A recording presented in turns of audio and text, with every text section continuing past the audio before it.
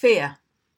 If we didn't experience fear, we'd walk into traffic without looking, try and stroke a lion, or step into the ring with a heavyweight boxer. So when faced with a dangerous situation, fear can work very well in protecting us.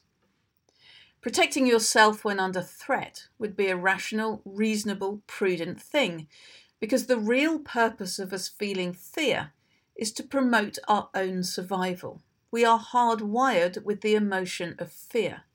It's an ancient instinct, untouched by thousands of years of evolution, designed to protect ourselves when we're vulnerable, to stay alive.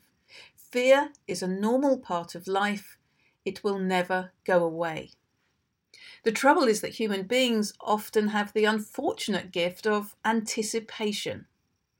We anticipate terrible things that might happen, things we've heard about, read about, or seen on TV.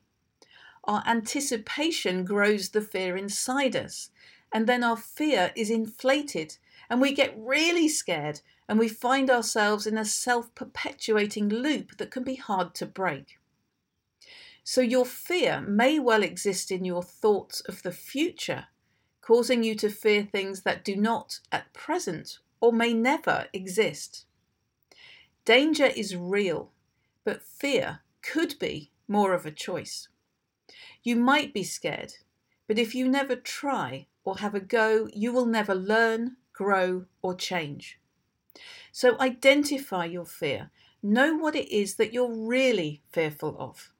This is so important because there may well be a hidden emotional fear hiding behind a practical task.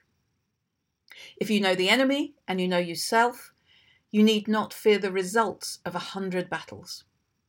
And as the author Susan Jeffers suggested, feel the fear and do it anyway.